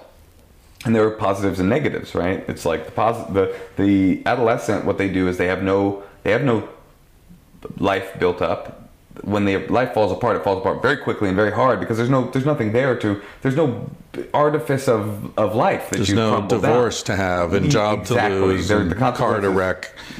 Exactly. You just I'm at rock bottom, and it's been 6 months. Yeah. So that can be bad, because you can very quickly become in a lot of trouble. Now, it can also be very good, because by the time, if you decide to start getting your shit together, you don't really have a wake of consequences behind you. Right. When you're an older person that gets sober, it's probably at the tail end of a lot of hurt feelings and a lot of broken relationships. And legal issues. And health issues and all this stuff. Yeah.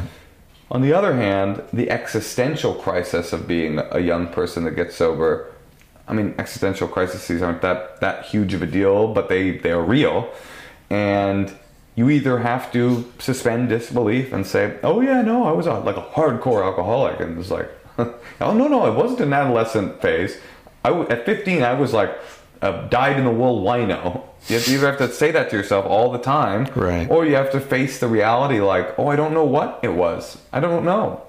And then if you decide you want to start again, you have to also face the reality of the dice that you're rolling. Because maybe you were. You just never know. Or maybe you probably weren't. At this point in my life, I believe that the truth is that I am not. And in whatever. I don't even know if I believe in an inherence to drug addiction and alcoholism like I did when I was in AA. I'm pretty sure I don't believe in that. But I do believe that anybody who has had an issue with drugs and alcohol knows that they are a person who can have an issue with drugs and alcohol. And that is to say, I am at least certain that I am a person for whom drugs and alcohol at some point became habituated. Right. Even though that was when I was young, I do feel like I'm not the same person. Yeah. But there's no way to know without just saying, let's see what happens. An older person doesn't, I think, have that issue as much, because I think they can go, you know what, I have a lot of evidence in the can. I understand who I am and what I am. Right. For me, as a person that got sober very young, I'm very grateful for it, because I was very much on the track of very quick, like rock bottom badness.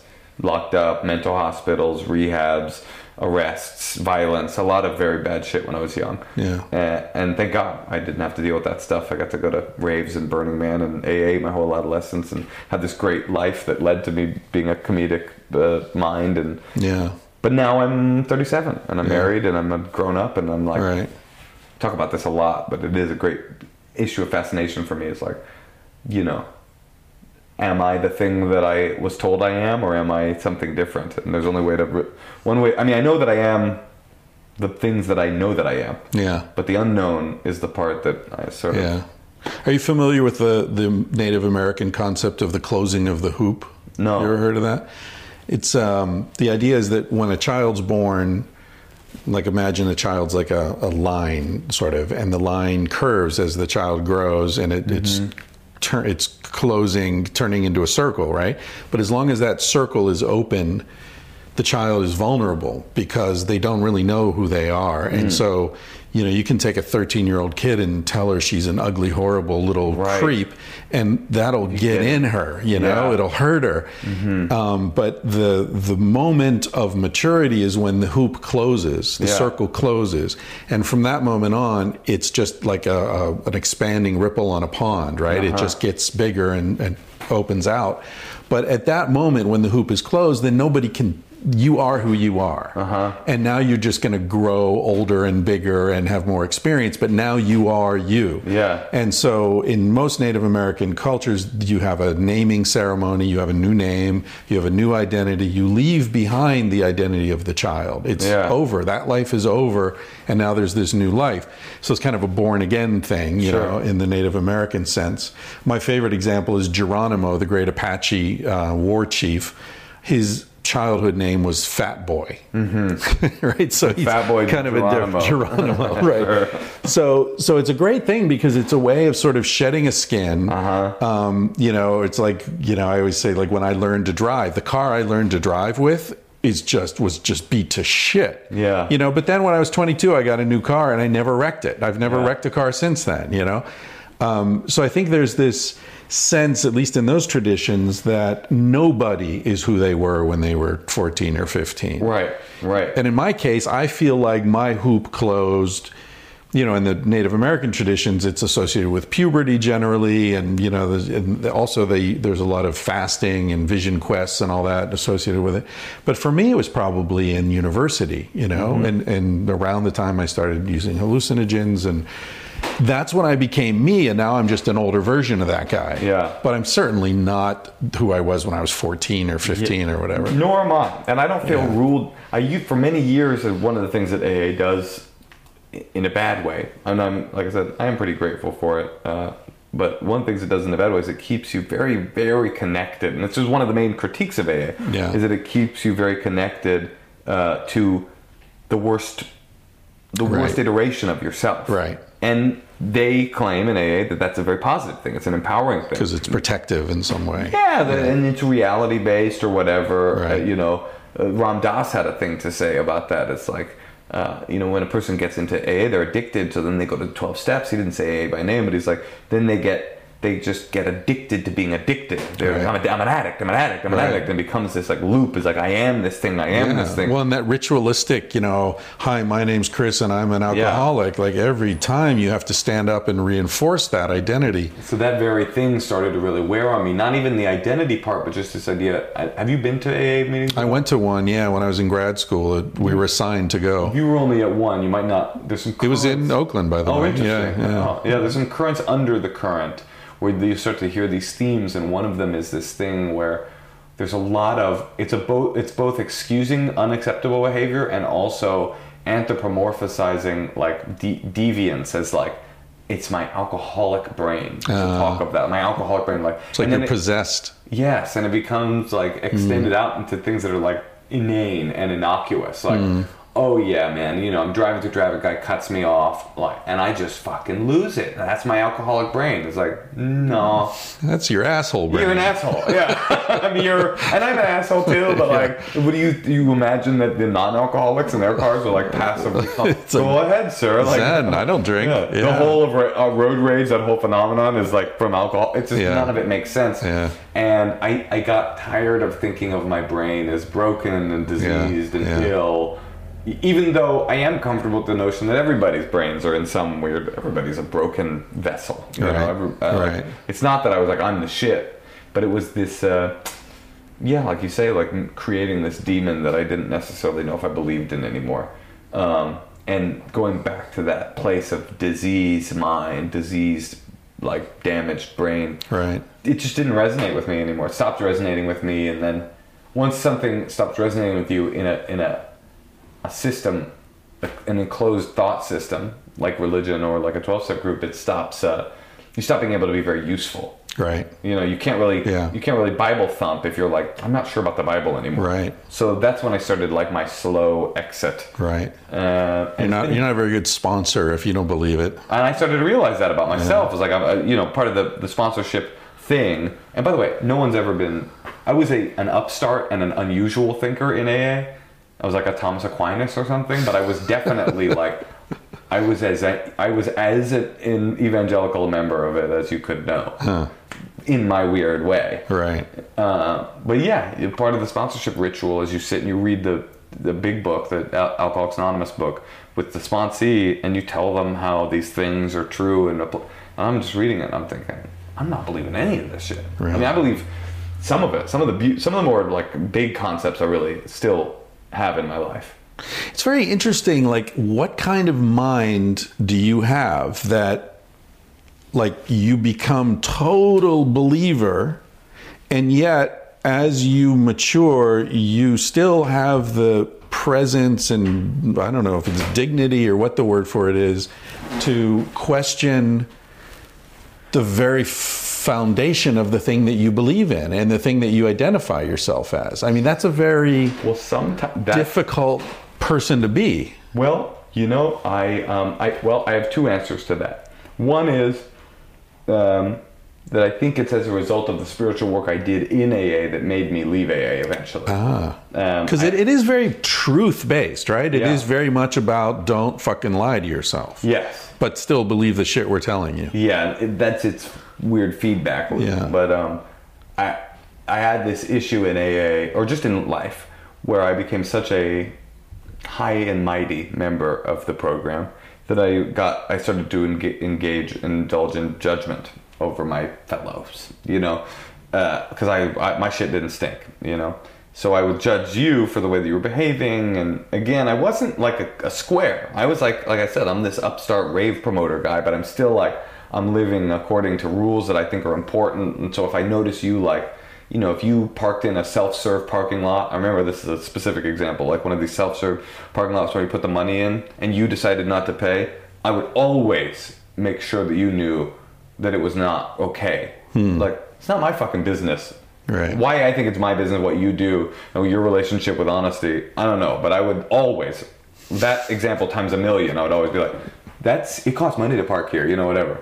So it reached its nadir where my best friend who I grew up with had started dating this girl in AA who was like not very long sober, and it was his girlfriend. And I found out and I was like, why didn't you tell me? And he was like, well, I didn't tell you because I was afraid of what you would say. And I thought at that moment, like, when your best friend doesn't tell you they're in a relationship, you've probably gone a bit too far on the judgment tip, you know? So I found this sponsor in AA who was a very weird, abstract thinker, very much more Eastern kind of Taoist philosophy of 12-step stuff. And basically we started working on this concept of like non-judgment, right, and divorcing myself from that. And so he posed this idea of like, what would it be like if you stopped commenting on other people's behavior altogether? Right. And I panicked. My initial reaction was like a panic reaction, which was very interesting. It's like you were addicted to judging. That's exactly right. And I thought that was really interesting. So I had this like weird evolution that I love to think about because it was really cool. Like, it started off that I would judge you, I would say the judgmental thing, and then I would say, I'm sorry, I shouldn't have said that, my mistake. Then the next stage was I would not say the judgmental thing, but I would like be fucking biting my tongue. Then the next step was I would not be saying the judgmental thing, not biting my tongue, but knowing that you were fucking up. And just being like, well, that's the way that it is. And then the final step was I no longer noticed or cared that you were fucking up because I realized this isn't my business. Liberation, yeah. That unraveling of mental liberation, I do believe continued until I finally like unraveled the string around the part of me that was connected to AA in general. It was like, right, if I can have this kind of laissez-faire attitude about your behavior and the things that you believe, then maybe I should look at my own belief system and without judging, without attachment, and just say, you know, what's real, what do I really believe? And eventually it kind of sputtered out into like, oh, I don't believe this stuff, a lot of this anymore. Right. Well, and fair enough, you don't need to. Yeah, that's right. There's a sort of contextual necessity to some beliefs, you know, that come and go. And I would always, if a person was asking me, saying I need to get sober, I'm lonely and I need help, I would absolutely recommend that person go to AA because it's very useful and very beautiful. It's a very beautiful system.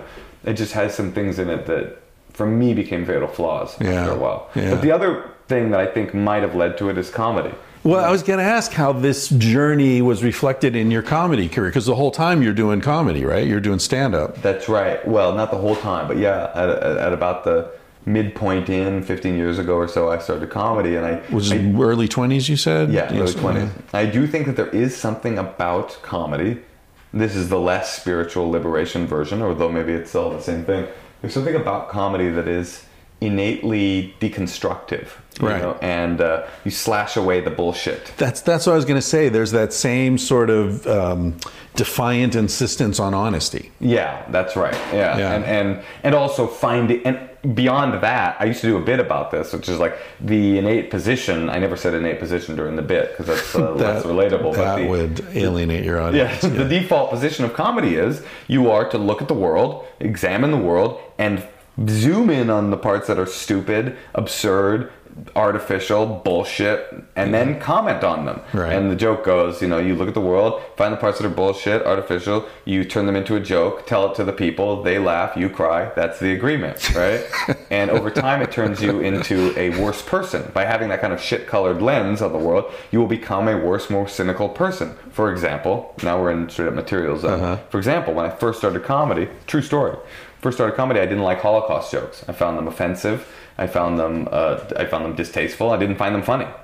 Fast forward 5 years. Lost opportunity. I guess so, yeah. But it's true. It really is true. Yeah. Fast forward 5 years, I made my TV Comedy Central debut doing a Holocaust joke on TV. So you see, I'd come a long way. Fast forward 5 more years, I systematically exterminated my entire family. So I was going to say, yeah. Moving from Anne Frank jokes to, sending in her name. Yeah. Is there anything that offends you at this point? Is there anything offensive?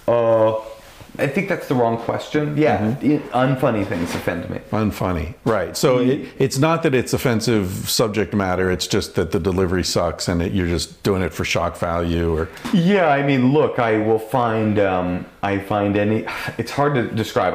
I'm a person who is a political progressive. I care deeply about the left and political righteousness and being fair to people. Yeah. But I am also primarily, and more than anything else, I'm a comedian, and funny is the most important thing. That's all that I care. So comedy first, justice second. Well, no, I mean, look, it's Bill Maher once said, Bill Maher, a person who everybody on the extreme left hates right now, once said, anything that is bad for me as a comedian is good for me as a citizen. Right. And so I really do believe that. It's not a suspension of disbelief. They're both true. It's like, I have political values, and for example, faggot. The word faggot, when I started comedy, was a word that I could use in my act, and I always used it in the right way, quote unquote, right? Like, I was always like, when I said the word, it was always like maybe somebody screaming it at me in a homophobic way, or maybe me ironically describing myself in that way, in this way that would belie an expectation, right? But it was an effective comedy word, right? And over time, that word is no longer is effective as a comedy word because it has been, rightfully so, a light has been shined on that word. Like, it doesn't even matter if you're saying it in the right way. Just you saying it has the power to suck the air out of the room. Right. It is a word that I no longer am really capable of using in my comedy. Now, that's too bad for my act, but it's definitely really good for the world that the tides have changed about that word, and that you can't just throw it out willy-nilly and think like, no man, words don't have any power. There's no charge behind that word. So in that way, like, I'm good with that. Yeah. I'm good that I have had that tool stripped away from me comedically, because now I feel it's a lot more likely that there's a kid in junior high who is going to call his friend a faggot for buying a pink backpack, who will think now, I don't really think we can, I can't say that anymore. Yeah. Maybe now I'll just say your backpack looks dumb. Yeah. And maybe someday we won't even say that. You know what I mean? Yeah. But no, I don't find any joke that is effective and funny truly offensive, I guess. Yeah. It's hard to be I mean, the Holocaust stuff is tough. Abortion jokes are tough. I've heard some great abortion jokes and some great Holocaust jokes. Do you remember dead baby jokes? Sure. Were you in school? I mean, I don't know, because I'm older than you, but I remember when I was, 5th, 6th grade, this wave of dead baby jokes swept through the school. Generations come and go, Chris, but dead babies are forever. No, I remember those jokes. No, I honestly, Holocaust jokes do not offend me. Yeah. And anti-Semitic jokes don't offend me. I mean, the only thing that offends me are things that perpetuate and support and bolster systems of oppression and ignorance. Right. And so if the joke, as it always should be, is to point at the absurdity of anti-Semitic imagery. It's an acid imagery that corrodes the structure. Exactly. Yeah. I make a lot of anti-Semitic jokes in my act about, that are tongue-in-cheek jokes about, the bad version is like, and as you all know, I have one, as you all know, the one that I did earlier about Jews fucking a big ball of gold, right? I'm not saying that was the greatest joke that's ever been made, but I was on the fly there, right? To me, there's great power in making that joke. Because what you're really saying is, how fucking stupid are these people who think these stereotypes. Think that Jews somehow have a relationship with a metal because it's valuable. Right. How dumb we can. But you're Jewish. You've got the Jewish cred, street cred. If I make anti-Semitic jokes, it better be good. It better be really good. That's what I always say about rape jokes, about racist jokes, about all of those jokes. Is like, if you want to do a rape joke, really offensive joke, a slavery joke. Straight white guys have it really hard. Yeah, we always have. The deck is stacked against us. But my point is, it better be the best fucking joke you ever wrote, because it better be good enough for you to supersede the immediate reaction of, who the fuck are you to tell that joke? It's got to be that good. Right. And the problem is, a lot of times it isn't. But you see Anthony Jeselnik, it's like he's telling these fucking horrifying jokes, but he's one of the best joke writers in comedy. So people, now I'm not saying no one's ever been offended. Yeah. But by and large, the crowd is the greatest comedy experience you would ever have, which you can't have anymore, is watching Patrice O'Neill perform at the Punchline in San Francisco, because he was a crazy misogynist. I mean, it was like beyond belief. But he was such a good comedian. And he was such an effective.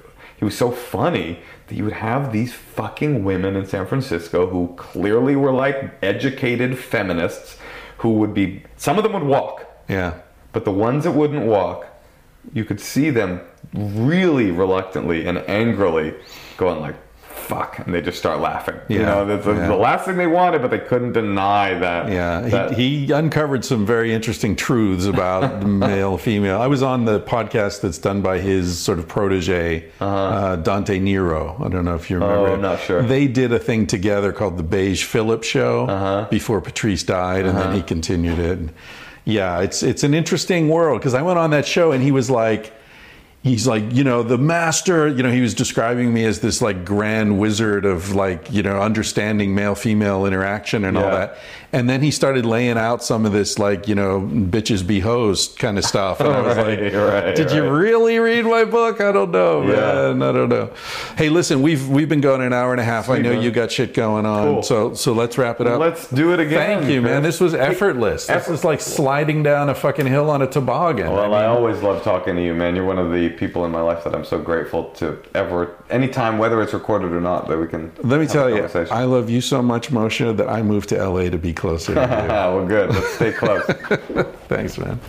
I hope you enjoyed that conversation as much as I did. Thank you to everybody who supports the podcast through patreon.com. You can decide how much you want to give the podcast, $1 a month, $5 a month, $10 a month, or you can get completely crazy and give $20 a month or more. Or you can give nothing. If you don't have any cash, don't worry about it. Just enjoy the podcast and tell your friends. The other way you can support the podcast is if you buy shit through amazon.com, or someone who does, please direct them through the link on my page, chrisryanphd.com. You click on that baby once, bookmark the landing page on Amazon, and then 8 to 10% of whatever you spend will come to support the podcast at no extra cost to you or your loved ones. Thank you to Basin and Range for that opening music at the beginning of the podcast. Very funky little tune there called The Bright Side of the Sun, I believe.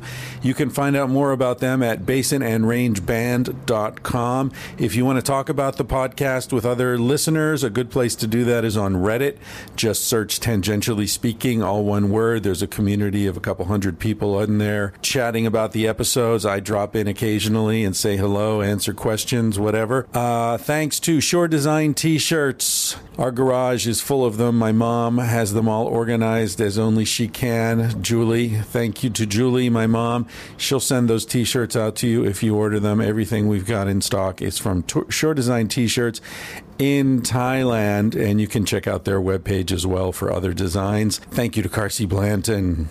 You can find out more about Carsey Blanton at carsey.com, CARSIEBLANTON.com. She wrote and performed the song you're about to hear, which is called Smoke Alarm, and it's a reminder to carpe fucking diem while you still can, because, ladies and gentlemen, you're gonna die one day.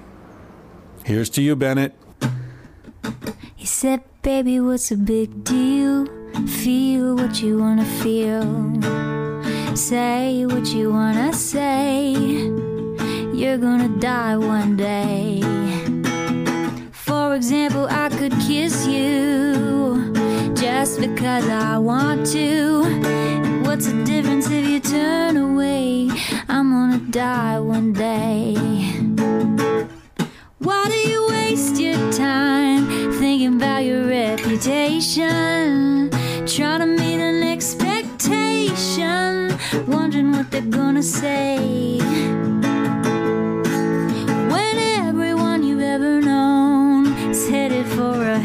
headstone.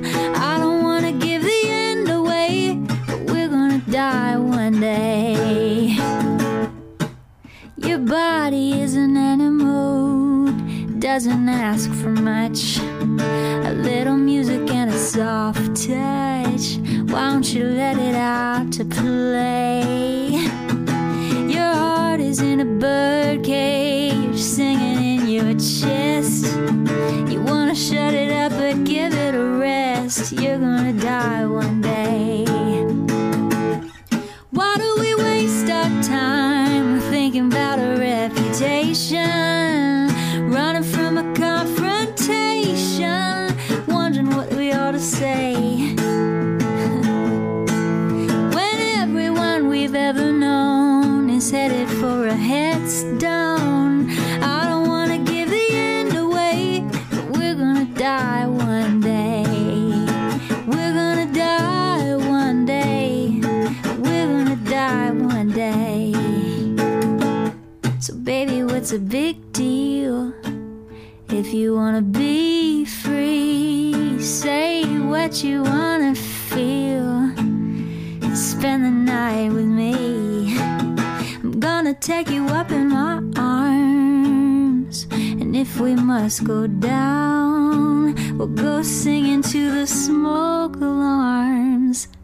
We'll dance into the ground.